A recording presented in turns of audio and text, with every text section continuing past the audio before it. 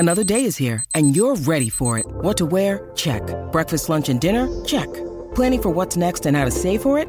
That's where Bank of America can help.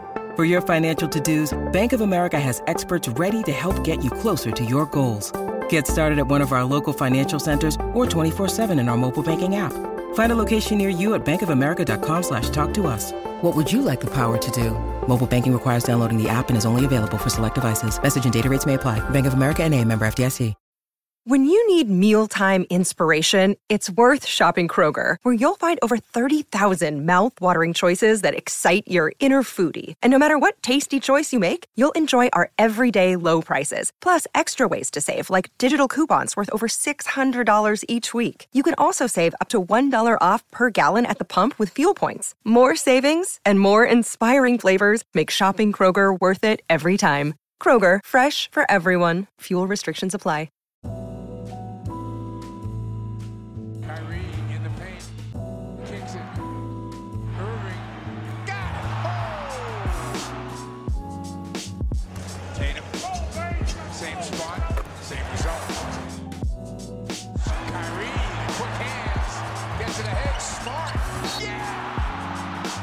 Hello and welcome to another episode of the Celtics Reddit podcast, episode 50 of the podcast, or the Eddie House episode, as I've just decided we're calling it.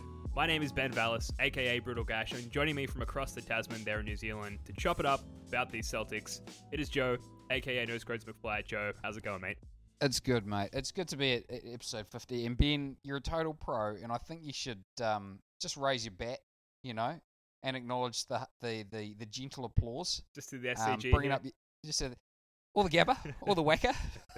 I got to shout out my or if you find my yourself local this ground. summer, it doesn't matter.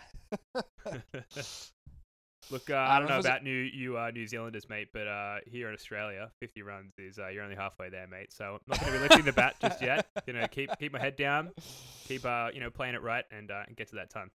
Yeah. We you might remember Stephen Fleming. Oh yeah. Stephen Fleming was like quite notable for, like, it took him ages to get his first Test century. You know, for like a really good batsman, it took him like 5 years into his Test career before he finally got it. So yeah, so he did a bit of premature raising of the bat once or twice. Can't blame him. You get excited. The anticipation's building. Look, if you're still with us and you haven't tuned out, Celtics fans, just quickly before we get into it, if you do want to reach out, the best way to do so is to comment on the Reddit thread for this episode, or you can find us on Twitter at Celtic Reddit Pod. Joe, a very spicy, very comforting 3-1 West Coast road trip for the Celtics. We're here to talk about it. What are your thoughts? Are you feeling any different about this team? How have your expectations for the team changed? Oh, that's a great intro, Ben. I sort of feel like what this road trip has done, and I'll put it like a little. This probably sounds a little more jaded than I actually want it to sound, but all it's shown for me is that the team's not worse than I thought. It's definitely not worse than I thought. I'm very much my expectations are very, very much lowered for the team at this point. And I'd say the trip's done nothing to raise my expectations. But at the same time, my hopes are high. My hopes are still high. I'm not, we're fans. Our hopes stay high. And I haven't had any reason to sort of lower my hopes, I guess, So does that make sense? So I guess that the range of expected outcomes, I don't feel has changed as a result of this. Right, interesting. Because I feel like there was a lot to come out of this road trip, starting with the Soul plane, the Uno on the plane, flying across the country, the USA, heading over to Oakland, I guess, where they first played the Warriors, and they got off that plane.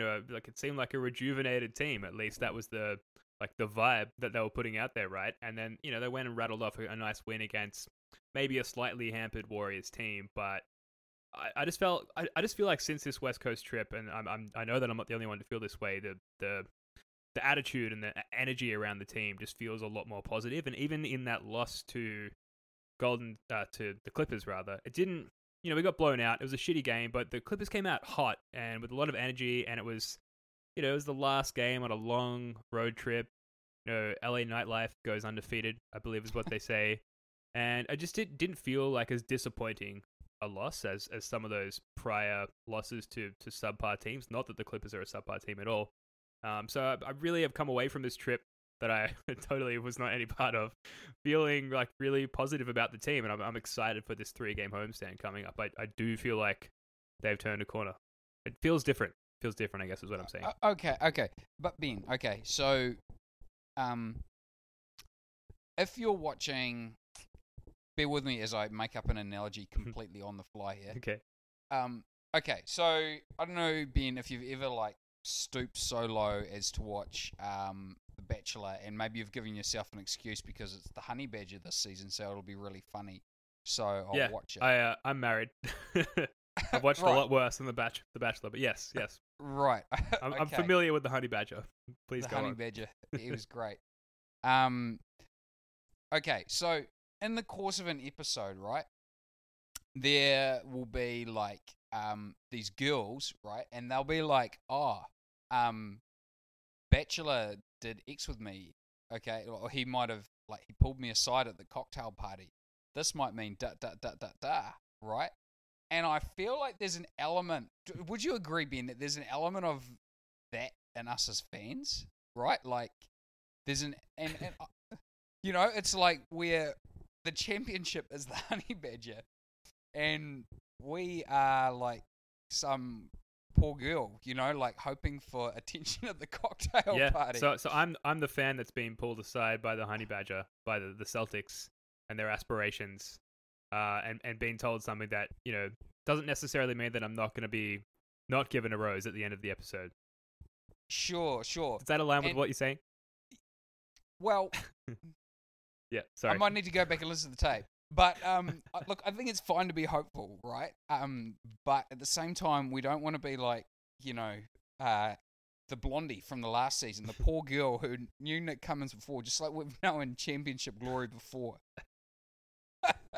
Yeah. And man, nobody's gonna get this in the States, but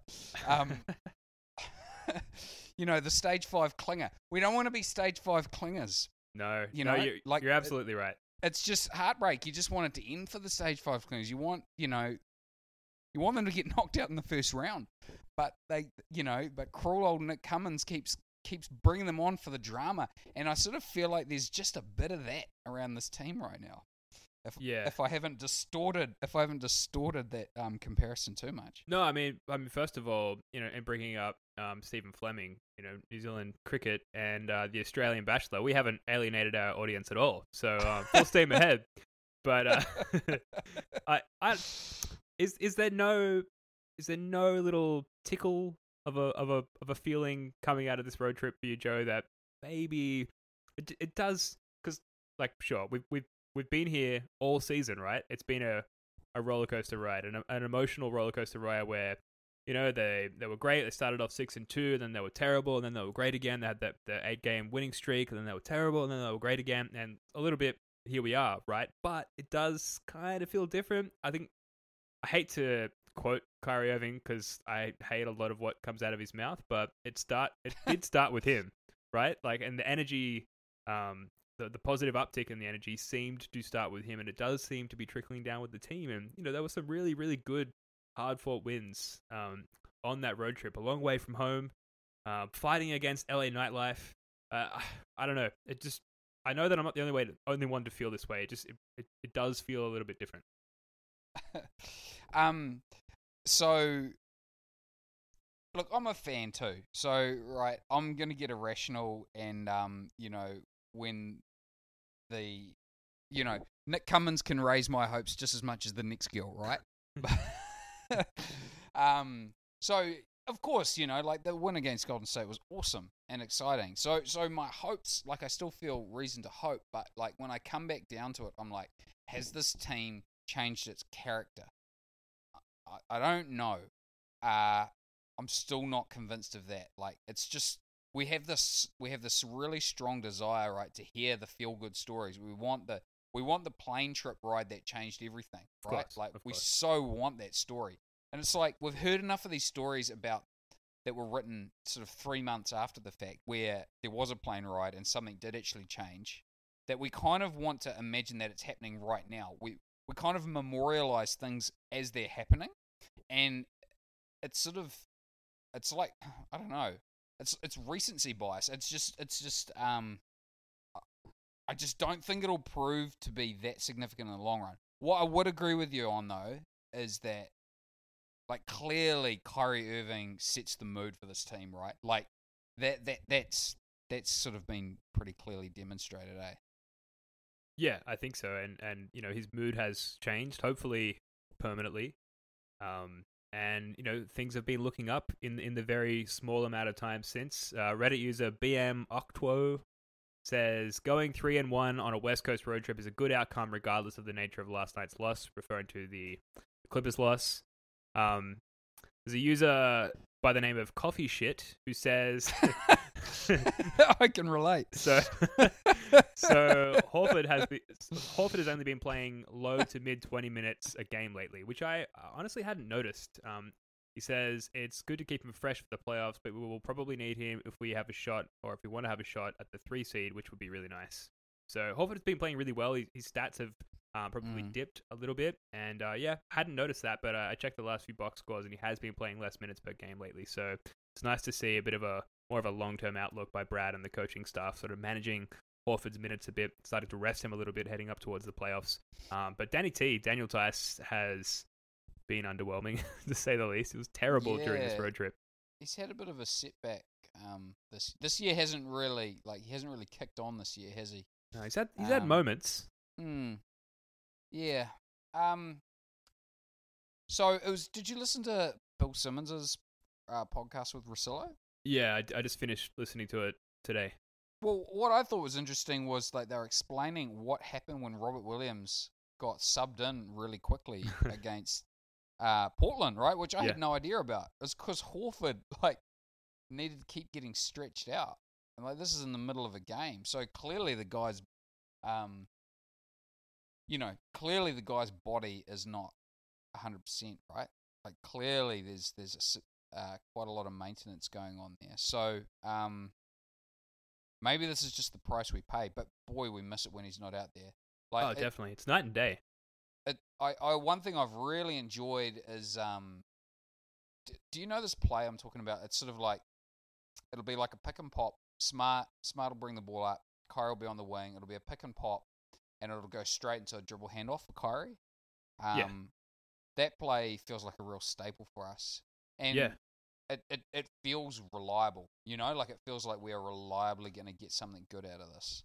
He used to work really well with Isaiah Thomas as well. Yeah. So we really miss him, but maybe this is just the price we have to pay to have Al right now. Like, that makes me a little sad. I don't know. What do you think? Where do you think he is at health-wise? Like, do you think this is precautionary, or do you think this is reactionary? I think it's precautionary. I think it's, 32. I just turned 32, so I can now say 32 is not that old. It's preserving oneself for the playoffs, right? We know what playoff Al is. We've had him for 3 seasons now. We know the difference the playoff game makes for Al Horford. There's no reason to think that it isn't just a complete preserve the body mode for Al Horford and the physio stuff, I guess, with the Celtics. He is essential to our entire defense and offense. We need him on his game. We need him on the court. We need him healthy. So there's every reason to restrict his minutes and to keep massaging whatever little niggles that he's feeling in his body to keep him healthy and keep him ready for the big games ahead. I don't know. I'm not that worried at this point. Yeah. It is interesting that he's paying so little minutes, though. Like, the guy pointing it out, Coffee Shit pointing it out, like just an evocative name. We've all been there. Yeah. You hope for the best, right? I really hope it is that, but yeah, like, he's essential Al. I feel like he's like the floor to our playoff hopes, and if Kyrie's the ceiling, does that make sense? Oh, absolutely. Yeah. Yeah. Yeah, it's going to be. I mean, he's 32 now. You mentioned we're starting to see these minutes restrictions, which in March is probably not that alarming. But a Celtics season or seasons without Al Horford are in the foreseeable future, or at least without this iteration of Al Horford. And I mean, I don't know. You just hope that he can still have some sort of impact, whether it's his tutelage of a young and up and coming big, or hypothetically Anthony Davis, or who knows. But he's going to really need to do like a knowledge transfer essentially to whoever fills his role for us to keep playing the way that we're playing, and totally to have whatever semblance of an identity we have at the moment. Totally, yeah. I think that's so true. Yeah, we do depend on him for our identity. Like there's no switch everything defense if Al Horford's not on the floor. Yeah, like really, there's no ball. There's no offensively, he's just so crucial. I don't really. I mean, maybe Robert Williams. I am on record as thinking that as having very, very low expectations for Robert Williams, but he has shown flashes as a passer. But Al Horford's just next level, Do you think he'll opt out? Do you think he'll do the opt out and sign a longer deal? Are you optimistic for that? Would you want it to happen, and do you think it's going to happen? Yeah, I would want it to happen. What I really want, I know this is not really answering your question, but of all the players that I've loved as a Celtics fan over the years, I really want to see Al Horford win a championship. He's just so clever. He plays the game so well, and he just seems like such a stand-up guy. Like, I really want to see him win a championship. And, to get back to your question, I do feel like he would opt out and take a lesser contract if it meant Danny Ainge and staff could sign, the sort of backlog of players and role players and whatnot that could put us in the best position to win. I do feel like he's kind of bought into like the Celtics culture a little bit. So I feel like he'll probably do what's best for the team. That will probably still involve quite a lot of money, several millions of dollars for Al Horford.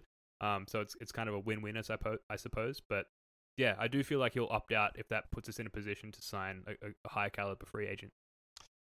I don't think it would really help us sign a high caliber free agent, but it just might help us with the repeated tax, right? What's your sort of upper limit, like in terms of? I think because if he opts out, I'm guessing he'd sign another 4-year deal. Yes. What's your sort of upper kind of, like? Would you be okay with 4 years, 100?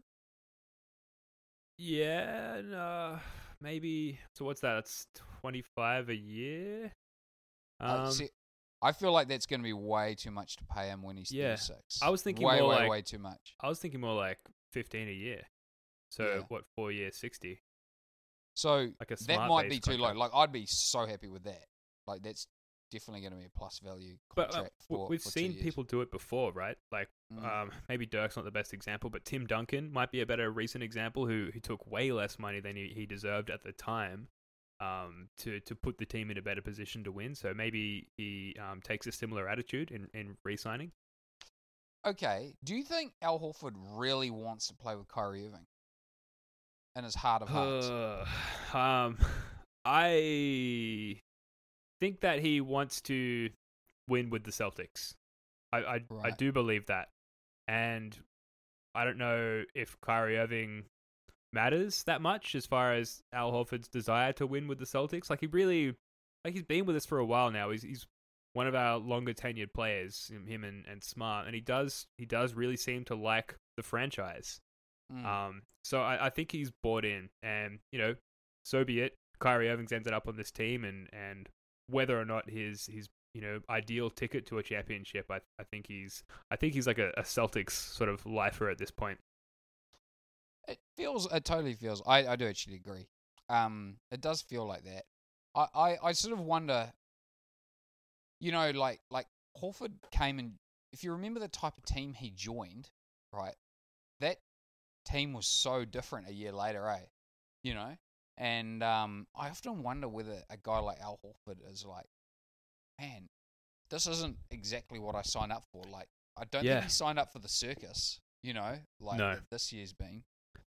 That's interesting because we had that playoff series that we lost to Al Horford's Hawks, where I think we won a couple of games. We had Evan Turner, obviously Isaiah Thomas, and it was a really hard fought series. Bradley got hurt in that series. That's right. Yeah. And we played really well, and I don't remember any of the exact quotes or anything that Al Horford said exactly, but upon signing with Boston, he definitely referred to like the crowd, the Boston crowd during that playoff series, and just the intensity and the fight, and like that sort of that underdog mentality of that team. And yeah, like now, like Isaiah Thomas is gone, Crowder's gone, Bradley's gone, Amir Johnson's gone. If you want to loop him into all of that, like it's just a completely different team. But the culture is still consistent, right? The culture around the city and the franchise, and those running it has remained consistent. So I don't know. I hope that there's enough there for Al Horford to re-sign. I do feel like he's bought in. So we'll see. I do want to get back to this season though, because we did have a nice little promising stretch recently on the West Coast, and obviously we've got differing opinions of what that means for the outlook of this team and the identity of this team, and whether or not this changes anything. What do you think at this point has to happen for you, Joe, for you to sort of switch your attitude towards the team up? Like, is there anything that they can do at this point to change your mind? Yeah, I mean, win a ton of games in a row. Yeah, kind of simple, right? But they don't have to win a ton of games. They don't have to win every game. Just like, okay, so if we look at what we've got coming up next, we've got Kings, right? Tough game. And important to win for their pick. Kings, Hawks, sneaky tough game. Should win that.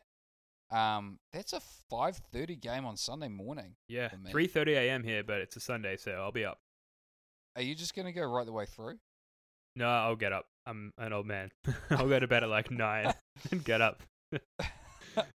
Then we got the Nuggets. Then we got the Sixers. Mm-hmm. Then we got the Hornets, Spurs, Cavs, Pacers, Nets, Heat, Sixers. Oh no, not Sixers. Pacers again. Magic. Like, there is no. This is a tough stretch. So I don't know how many games I just called out then. I didn't count them up. Quite a few. Probably figure it out by adding up our record, 41 and 27. So there must be 14 games left. I think you're on the money there. So out of those 14 games, right? There's only really like there's there's how many games would you be like, yeah, this is one that's like I'd be stunned if we lost this. I'd be stunned if we lost the Cavs game, right? And that's about it. Maybe the Magic game, because I feel like the Magic are going to be knocked out of the playoffs of contention by that stage. But so over these 14 games, like if we go like 12-2, yeah, or even like 11-3, I'll be like, oh yeah, okay, that's something. If we go 10-4, which means we're a 51-win team, I'm like, nah, we're still the same. But that doesn't to me say that. It all does come down to how you do it too, right? Like, I want to see us fight back for some, when the Clippers started to get on top of us, I sort of feel like we have this habit of we start to shoot threes when we get down behind a lot. And what we really need to do to turn our fortunes around in the middle of the game is, it feels to me like we get very aggressive defensively. We start picking them up full court. We start forcing turnovers. Like, I want to see that developed as a bit of a pattern for getting us out of runs. Like, I feel like that's something we can rely on. Yeah. So, but yeah, I want to see a good record, and I want to see them respond to adversity inside a game a bit better. Sure, fair enough. And certainly transition defense was a huge glaring issue against the Clippers, as well as our defense of the high pick and roll. And I'm not sure about the high pick and roll, but Brad Stevens, in an interview in the last couple of days, said that specifically the transition defense was something that the Celtics were just hammering home in practice, just trying to get better and better at that. So hopefully there's a bit of an emphasis there. Hopefully we don't allow as many offensive rebounds as well. That would be huge. But that would be great. But like, let's be honest, that is us. Like, that is not changing. Yeah, and that seems to have been us in all of the iterations of the Brad Stevens Celtics totally. So far. It's just I don't know what it is. But okay, the 3 games that are run between now and the next time we'll record an episode of the Kings, the Hawks, and the Nuggets, and they're all at TD Garden.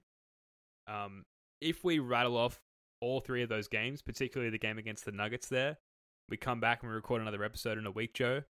You're not thinking at that point that we've truly turned the corner? Say we win those games convincingly? It's going to take more than that? No. Yep, it's got to take more than that. But this team, we have 70 games of inconsistency. This team is inconsistent until proven to be consistent, right? And, you know, I always feel like I'm being generous saying that they can prove it over 14 games. Yeah. Where I'm at with this team is I think they're likely going to get bounced in the second round. I think that's by far the most likely thing to happen. Mm-hmm. And, you know, is that going to change if we go, you know, over these next 14, if we go, I don't know, like 9-5? Like, you know, if we go 3-0 in this next thing, does that really influence whether I think we're legitimately better than the Raptors or the Bucks? Nah. I think we're about the same. I think that with the sample size we've got so far, right? Like the season so far and how we've done and the Bucks and the Raptors, etc., have done so far, I agree with you. But this 14-game sample size coming up, right? So going into the playoffs, the team that I would put my money behind is the team who's playing their best basketball in this last stretch of games. And what we just saw on that West Coast trip gives me some optimism that we are about to be starting to play our best basketball.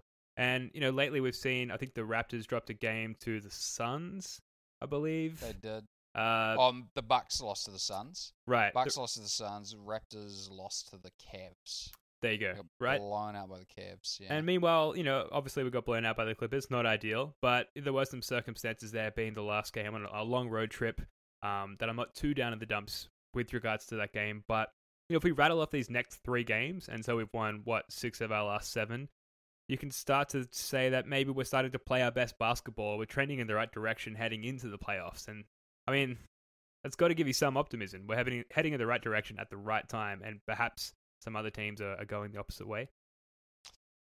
Yeah, I mean, at the same time, like, Toronto, I feel like, has kind of established themselves. You know, like, once you've established yourself as you're a veteran team, you've established who you are. Those drop games to me matter a lot less. I can kind of chalk them up to boredom a little easier than the Celtics, which haven't really established themselves this season, I feel, you know, and does that make sense, Ben? Like, yeah, it does. You know, like the Raptors blowing something like that is just not the same as the Celtics, who haven't yet managed to establish themselves as a dominant team yet, kind of proving that they're not yet dominant. Whereas I feel like who the Raptors are in my head is kind of formed, you know, and the Bucks as well. Look, maybe I'm clutching at straws here, just you know, falling off a cliff, and I'm reaching out for a vine. Okay.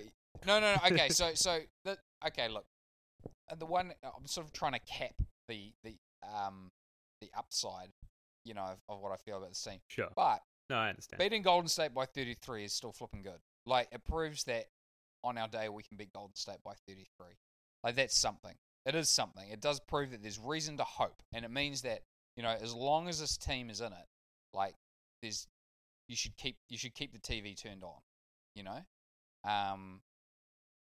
It just means that, like, I just watch our mood swings as a fan base, right? And even myself, I'm like, what? Why am I expecting? Because the expectation's the killer. It's not the hope. The hopes it's fun. It keeps you watching. It keeps you hope. You know, when we're down 17 in the third, right? You hope that they can come back, and that's why you still keep watching. That's fun, and I think that's really good. But when you expect, you know, things to happen, then you just kind of get disappointed really easily, you know. You become like poor old Cassie and The Bachelor, you know. Forever her hopes are dashed, you know.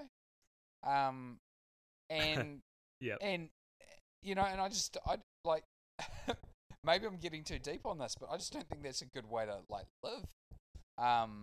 Yet hope you should be hopeful. We should always be optimistic about our team, right? Like, things can happen is very different to expecting that something will happen. And I think your expectations have to be realistic, and I think your hopes are allowed to be optimistic. Yeah, no, that I think that's probably going to be speaking to everyone listening to this, Joe. Right? Like it kind of sums up the season where the expectations were basically championship. The first episode that we put out for this season was called Championship Vibes. It looked good after Game 1 against Philly, and then those expectations and the reality have not been aligned. And there's probably a lot of people out there like me saying, well, what about this? Like, this has looked really good lately. Maybe that's a sign of an uptick. And then it's never worked out. And, like I said earlier in the show, like here I am again. Here we are again. We've seen a slight little uptick, a slight little improvement in energy from the team. And I think a lot of people, myself included, however unfortunate that might be, are ready to jump back on the wagon or off the wagon or whatever it is. I think this much is legit though. Like, it is way more fun to cheer for a team that seems to like each other and is in a good mood, right? Like, yeah, sure. Like, that's absolutely true. Absolutely true. I'm way more looking forward. I'm having way more fun, right, in this last week than I did in the couple of weeks previous. So, speaking of this road trip, last 4 games, Boston, second in the league in true shooting percentage, tied first in charges drawn since March 5th, which is the first day of the road trip.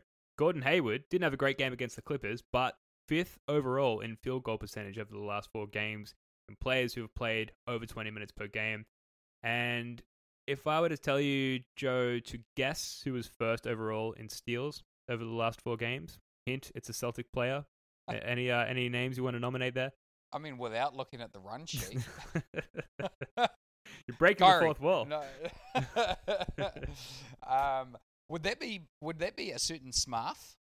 It would be one of the Markai, yes. Hey, the smart one. By the way, Bill Simmons, stand down. Did you hear him failing to put respect on Marcus's name as a defender in that podcast? Yeah, I have a theory about Bill Simmons. I think that he's trying to really backpedal on his image as a Celtics guy.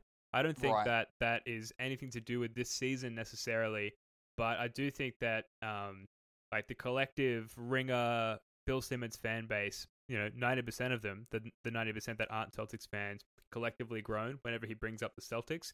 And I feel like he's trying to kind of do what KOC has done a really good job of and make himself more of an NBA generalist. Which, as someone who gravitated towards Bill Simmons as a Celtics fan, is very frustrating because I don't. Yeah. It's like I know that they haven't been great, but I feel like he's not watching all of the games. I really don't feel like his takes are that balanced with regards to the Celtics. Yeah, I mean, he's just a fan, right? So I don't hold him to the expectations like I hold Danger Cat to way higher, sure. Way higher standards than I hold Bill Simmons to, right? Bill Simmons is just like us writ large, but I was like, that's true. But I was sort of like, man, you're dogging Marcus Smart, man, I'm not cool with that. He was like, Marcus Smart's been kind of up and down this year. I was like, this is the best season of his career. By far. Hands down. Hands down. He's actually been, pretty consistent offensively. You look back over the last... I feel like he's in double figures every second game. He's shooting 42% from the field. One of our best three-point shooters. From 3. Yeah, one of our... he's yeah. Man, come on, Simmons. I expect you to be a fan, man. I expect you to be a fan. Marcus, don't flip. Do not raise your hand against the anointed one, Bill Simmons. do it. There's going to be a lot of angry people out there. But yeah, I do think there's some substance to that theory. I do think that he's maybe backpedaling his Celtics fandom a little bit. Whether or not it's because he's embarrassed about how, he was very publicly having high hopes for this season, and obviously that hasn't worked out. But, for whatever reason, it seems like he's really backtracking there, which is frustrating. Thought he was one of us, Joe. Thought he was one of us. Yeah. I'm not happy with that. I mean, he can bag Terry Rozier all he likes. I'm down with that. Yeah, there are exceptions. Poor Terry. So, oh, man. A couple more Reddit shoutouts very quickly before we move on. Anakin's Leet writes, if it makes you feel any better, Toronto lost to the Cavs by 25, as we alluded to earlier. Another user, Aiden Rose from Sydney, Australia, made a trip to the States and planned everything specifically Australia. around seeing the Celtics. Australia. Says, not only did I fulfill a lifetime goal of seeing the Celtics live, but I feel like I witnessed a resurgence. You're on the same page as me, Joe. It's great. Literally, still on a high, and he also thinks our guys are going to be tough in the playoffs. Quote, the guys have been there before, and that's what makes us better than the Bucks or Raptors. Very much on the moving the needle towards the maximum optimism side there, Aiden Rose. But I feel you, mate. I'm with you. I've got high hopes for the playoffs. As unrealistic as they might be, I do feel like they are starting to turn things around. And congrats on making that trip from Sydney as well and getting over there and seeing a few games. Good on you. Yeah, that's the dream. That's the dream. Yeah, I don't want to be like I'm not trying to I'm not trying to piss in everyone's Weet-Bix here, I'm really not. I'm just trying to say, like, guys, like, you need to, man, have fun. You got to have fun with it. Like, and if it's more fun for you to, like, be optimistic about the team, you know what, more power to you. But for me, it's more fun to just retain hopes rather than expectations. Yeah, Joe, like, don't get me wrong. Like, one of the great reasons why this podcast works is that our expectations and thoughts on the team are calibrated somewhat differently, and Wait, it's good that there's a this balance. podcast works. It does. So I'm told. The numbers don't lie. There are dozens of them, dozens of listeners. But seriously though, like, it's good that we have differing viewpoints and we have these conversations. Every week we record them, we put them out there. Other people listen to them, but I walk away a more learned Celtics fan, I suppose, because of these discussions. So it's good to. Yeah, it's true. I don't want to say brought down, because you can't bring me down. I'm glad as I Celtics fan. They're gonna win it all, but it does help to sort of have my viewpoint readjusted a little bit, more towards some sort of sense of things based in reality. Yeah, and also I think there's also a necessary counterbalance for me in that you've got to make sure you're still having fun. Like, you've got to be a little irrational, right? Like, like you've got to, those hopes have to spill over a little bit into expectations. So maybe you're right after kind of to wind up the clock back on all those discussions. Like, maybe you're right. Yeah, there's a little hope, but do I think we're a slightly better team? Maybe I do in my heart of hearts, but my brain is just like, it's like a governor chip, on the engine. It's like a limiter, and that's just kind of what's happening. That's what's going on for me internally right now, Ben. My heart just wants to rev like crazy when we do good, but my brain is just putting the limiter chip on it right now. It's a very sensible and realistic take. Lots to think about here, and lots to be hopeful for, or not, with the 3-game homestand coming up. Just you do you. All right, folks, we're going to take a very quick break and be back in a moment for the Reddit recap.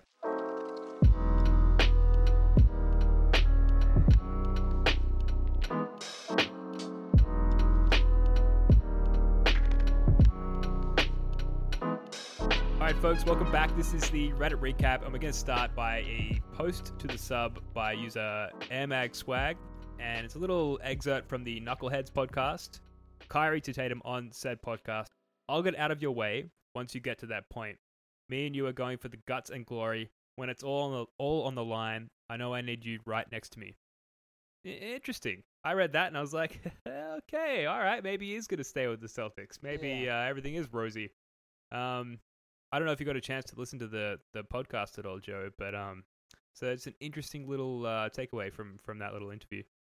I have not had a chance to listen to the podcast. It's sort of we're sort of, I don't know what it's, if you find this Ben, but you sort of get, like, once you hit Tuesday over here, like the Monday ones come out and you kind of like get full up, and then there's the Russillo and Simmons one, which is something I'd look forward to. Anyway, excuse. I will listen to it. But that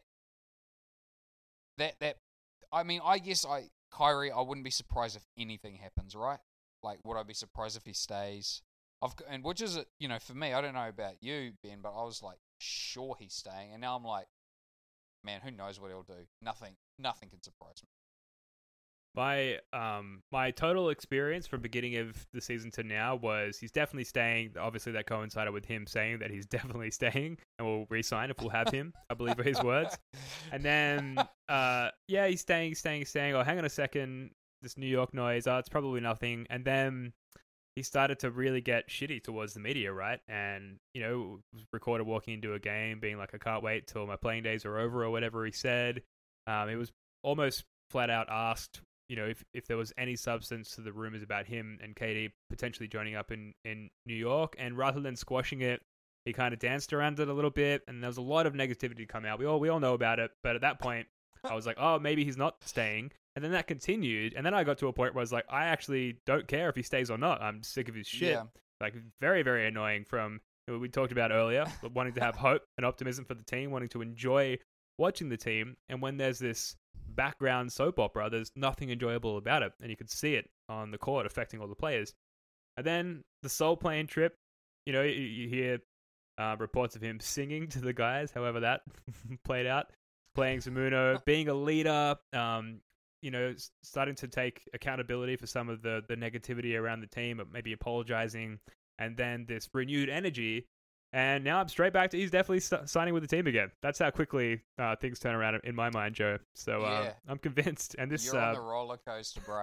I'm I'm front row on the roller coaster with my arms and my legs out, potentially getting ripped off by a passing metal pole. I'm right on it. So I've got to bring this up because I might have thought it was more hilarious than it actually was, but I literally lolled, which actually doesn't happen as much as we might think. The back-to-back podcast, which is sort of a lot of the old True Hoop kind of guys, they had this thing where they talked about how like Kyrie and KD don't like the media because they feel like when they're in front of the media, they're put in a position where they have to lie. And the guys are like, look, man, like, this is how you do. You've just got to learn how to navigate life like this, right? Like, and, when your wife asks you, do I look fat in this dress, right? You got to kind of get through that situation, right? and then they started riffing on it, and they're like, imagine answering your spouse like how Kyrie does, right? Like, I thought this was so funny. And they're like, your wife says, do I look fat in this dress? Kyrie says, ask me July 31st or July 1st. That's the end of that conversation. Yeah. You're out the door. Hey, Ben / Kyrie. Can you empty the dishwasher? Not my threshold. I don't know anyone. Shit. And then, yeah. What about this one? Like I can sort of imagine, Kyrie. Do you mind? I'm just trying to get to the jug to fill up my cup of coffee. Do you mind just shuffling it out of the way? You know what? I'll get out of your way once you get to that point. Yeah. At that point, like the spouse is like, I might have married a bit of a dickhead here. I might have a problem on my hands. She might, yeah. But anyway, back-to-back podcasts can be a frustrating listen sometimes. Sometimes it can be really good, but that was champagne stuff. Yeah, I thought it was hilarious. That's great. I don't think I did it justice. No, but I mean, it's worthwhile bringing up because it kind of brings these most recent comments back into line and adds a bit more context. There's obviously a lot of background, a lot of history to this, and this is kind of just the latest, maybe the peak on the roller coaster before we all plunge downwards again. But at the moment, I'm riding it. I'm on top. I'm feeling good. It's definitely re-signing with the Celtics. You heard it here. I was going to say you heard it here first, but it's not. You didn't hear it first. I'm going to coin a term. Bipolar. We're all suffering from bipolar disorder. Bipolar disorder, yeah. You may be right. So, user Big Australian Boat wrote, this sub doesn't know how to watch games without having a Celtics player to dump on. And I kind of wanted to bring this up earlier, but there's been a lot of talk about maybe replacing Mook Morris in the starting lineup, or Chuck Morris, as people have been calling him, with Jaylen Brown. So, first of all, we should speak to Big Australian Boats points. Like, I don't know how much time you spend in the game threads or on the sub during or after the games, Joe, but there does seem to be like this token scapegoat with every game, Yeah. and it's been Mook Morris like every game recently. Do you think there's any sort of substance to that, or is that Totally. is that a natural fan behavior, or what do you reckon? Nah, I think he's got a point, and you see it in yourself. Well, I don't see it in you, Ben, but I see it in me. Thanks, Joe. You're too much of a Pollyanna for me to ever see that in you. Yeah, no, I think that's actually fair. And I did see that post, and I was like, yeah, you know what? Like, he's got a point there. Like, we should still be wanting to, we should still be wanting to cheer for guys' success, yeah. I do think that, not to go Rick Pitino, but some of the, we can get too negative. And I'm trying to be realistic, but, like, if that crosses into actual negativity, like, what point is, like, how does that make anyone's life better? Just even as a fan following some silly game, how does it make your life better to be really negative about somebody? It doesn't really, Well, with the scapegoat thing, the individual scapegoat, I think it's like a coping mechanism, right? You kind of like in your mind, if we just term again. sacrifice this player on the altar of efficiency, everything will be all well. Yeah. Well, yeah, like, in the case of Mook in the last game, the collective response from the fan base was, well, if it wasn't for this dickhead, then, we wouldn't have lost the game. Simple as that. And then you kind of justify it in your mind and reconcile with that, like, okay, well, if that didn't happen, then we would have won, so we're fine. And then you move on. But, there's usually a lot more to it than that. So I think, Rozier, I'm just kind of like, I just don't think he fits his role that he's in, really, right now. I'm just not crazy about him. But in the case of Mook, like, we were all happy with him when he was shooting 43% from three. And we all had to know, right? Like, the cost of him shooting 43% from three is that he's got to shoot, like, 28% from three some other time. Or if you say a 36% three-point shooter, historically, it's 27, 28%. Right? Or 29%, sorry. You know what I mean? To come out at his average. Right? Like, it's like, I don't know if you went to a hostel at all, Ben, for your university studies, if at all. No. But if you got a really great meal on Sunday, right? Like they did roast or something. Yep. I know that they've got a budget of $2 per head per meal, and that means that you're going to get something awful at some point over the next week. Like, it's got to happen. You're going to get some gruel. Yeah, that's right. So, I remember there was this one incident with the worst potato gnocchi ever. It was an absolute shambles. It was pretty famous in our hostel. But anyway, you know what I mean? Like, we were all happy to take the 43% when we were getting it. So I don't think it's, with guys like that, when they outperform expectations, I don't think we can get mad when they regress to the mean. I don't think that's actually that fair. It's it's another thing if they do things that are like qualitatively different. Like if they're taking bad shots, I think that's fine. If they're making bad decisions, I think that's fine. But if they're just missing shots, I think you've just got to ride that out. Like, sure. He's going to shoot 36%. That's what it's going to work out at. Like, that's what he is. So, just ride it out. Ride out the bad stuff. It will come right. We almost need him to shoot badly for a while so he can get back to shooting normal. So he can peak in the playoffs again. Yeah, exactly. Yeah, well, all right, Celtics fans, just try and remember all of that.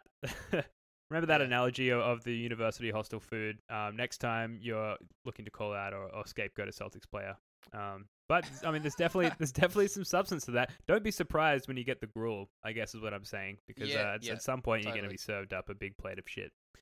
That's right. Yep. So I was thinking as I was compiling some of the posts for this Reddit recap, and it's only the two today, and I wanted to leave a little bit of room for this. So if Celtics Reddit had existed since 1946, right, since the inception of the Boston Celtics, what do you think would be the all-time post on all-time Celtics Reddit? That's such a cool question to ask. I don't know the answer to it. That's why I'm asking you. Okay, so we've got to get a few assumptions. We've got to assume, right, that not just Reddit's around, but like all Twitter, the other media, yeah, and the media environment's the same, right? Yep, absolutely. I honestly think we would go absolutely nuts over the trade for Mikhail and Parrish. Yeah, like when you that's a just good think one. about what actually what we actually get the most interest in, it's around transactions, eh? Like that's what we love. That's the draft. Sure. We just Yep. imagine we trade. It was Joe Barry Carroll or something, right? Like we trade him for Kevin McHale and Robert Parrish. I forget. I think he might have been the first overall pick or something. I'd have to Google that right now. But like I know that was like kind of the equivalent of the Tatum for Fultz trade back in the day, right? Yeah, absolutely. Yep, that's definitely a good one. That would So be huge. If I recall correctly, the Celtics Red Auerbach drafted Number one, Larry yeah. Bird, and then there was a year between when they drafted Larry Bird and when he could play for the team. Yep. There'd Yep. definitely be some, maybe not the top all-time Celtics Reddit post, but there'd definitely be a year's worth of like like workout videos, right? Of like Larry Bird, just like in the gym, just like working hard on his shot, blowing up on Instagram, going on Celtics Reddit for that whole year between when we drafted him and when he could play. Well, also, and think about, actually, there's actually no comparison there because we drafted him and then he had that run to the final against That's right. Magic. Yeah. Yep. So it would have been like having drafted Doncic and then watching him go on that run in the EuroLeague, but like way bigger. We would have been out of our freaking minds about that. I think like a top all-time game post thing, like video clip, would have been Mikhail clotheslining Rambis. Like just the context of that game and that particular play being like the defining play and the defining game of the defining series of like Larry Bird's career. Yeah, absolutely. I think there was that double or triple overtime game against the Suns as well, in the 80s, and also Havlicek steals the ball. That's got to be up there as well. So look, fans out there, listeners. Oh yeah, Actually, probably the biggest though. Now that I think about it. Yeah, one upvote equals one prayer kind of thing. Yeah. Wow, way to finish the podcast out, Joe. So Celtics Reddit fans out there, listeners of the podcast, this is an interesting question, and there's no right or wrong answer to it. So let us know in the comments. Let us know on Twitter what your thoughts are for the top all-time Celtics Reddit post, if it had existed since 1946. Very interested to hear the thoughts of the people out there. So coming up, like we said earlier, we've got the Kings, we've got the Hawks, we've got the Nuggets. Nuggets is a big one. If you've been listening to this podcast for a while, you know I've got a good mate who lives down the road who hosted the very short-lived Nuggets Reddit podcast. Haven't lived down the loss to the Nuggets earlier in the season, and I really need redemption. To me, this is the championship. We need to beat the Nuggets for me to be able to carry on with my life with this friend of mine. Do you think you might revive the Nuggets Reddit podcast for just one episode? I wouldn't be surprised just to put that extra bit of shit on me if they do beat us. Absolutely. So look, three games coming up, 3 big games in terms of letting us all know as fans that this team has righted the ship and that we're heading in the right direction at the right time. So big few games there. All right, folks, that'll just about do it for the 50th episode of this here podcast. Took us just over a year to get there, but we did it. Big shout out to Jackson, who is a huge, huge part of this podcast. Couldn't be here with us tonight. I believe he's out there bowling in real life. His team up there in Newcastle is in the semi-finals, so hopefully now he's hoisting a conference finals trophy above his head, getting ready for the big game next week. But big thanks to Jackson. He's been a huge part of this show as well. Yes, hopefully he's got like little hats and t-shirts and stuff like that, announcing that he's going to the finals. You know, hopefully we get one, right? Like a little souvenir, little gift. Yeah, or even just maybe just a selfie. That'd be nice. And Joe, obviously, big thanks to yourself as well. I know you're a couple of hours ahead of me there in New Zealand, but you've been showing up on the reg doing these podcasts with us now for 50 episodes. So a huge thanks to you as well, my friend. Ben, thanks for the thanks, but like, Ben does all the work here, guys. So I'm sure, I know I appreciate listening to podcasts for free.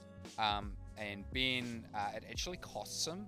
I think it actually costs him money to make this happen. Oh, it's not much at all. Well, it's still something, and it's more of your time. Ben does all the editing, and Ben, thank you, man. It's great. I don't do anything except just spout my opinions. They're good opinions. They're worthwhile listening to, and look, I enjoy it. Doesn't feel laborious to me at all to do this. I enjoy talking Celtics with you guys. I enjoy the interaction that we have with the listeners out there and the Celtics Redditors out there. I look forward to doing it for another 50 episodes, another year to come. So here's to that. Here's to the Celtics turning things around. Big couple of games coming up, and we'll see you guys in a week. Go Celtics. Yeah. Peace. Go Celtics. Way to do it, Ben, because you know what it's like when the wedding speeches start getting to the thank yous. Everyone just wants to check out at that point and go get You got to move it along.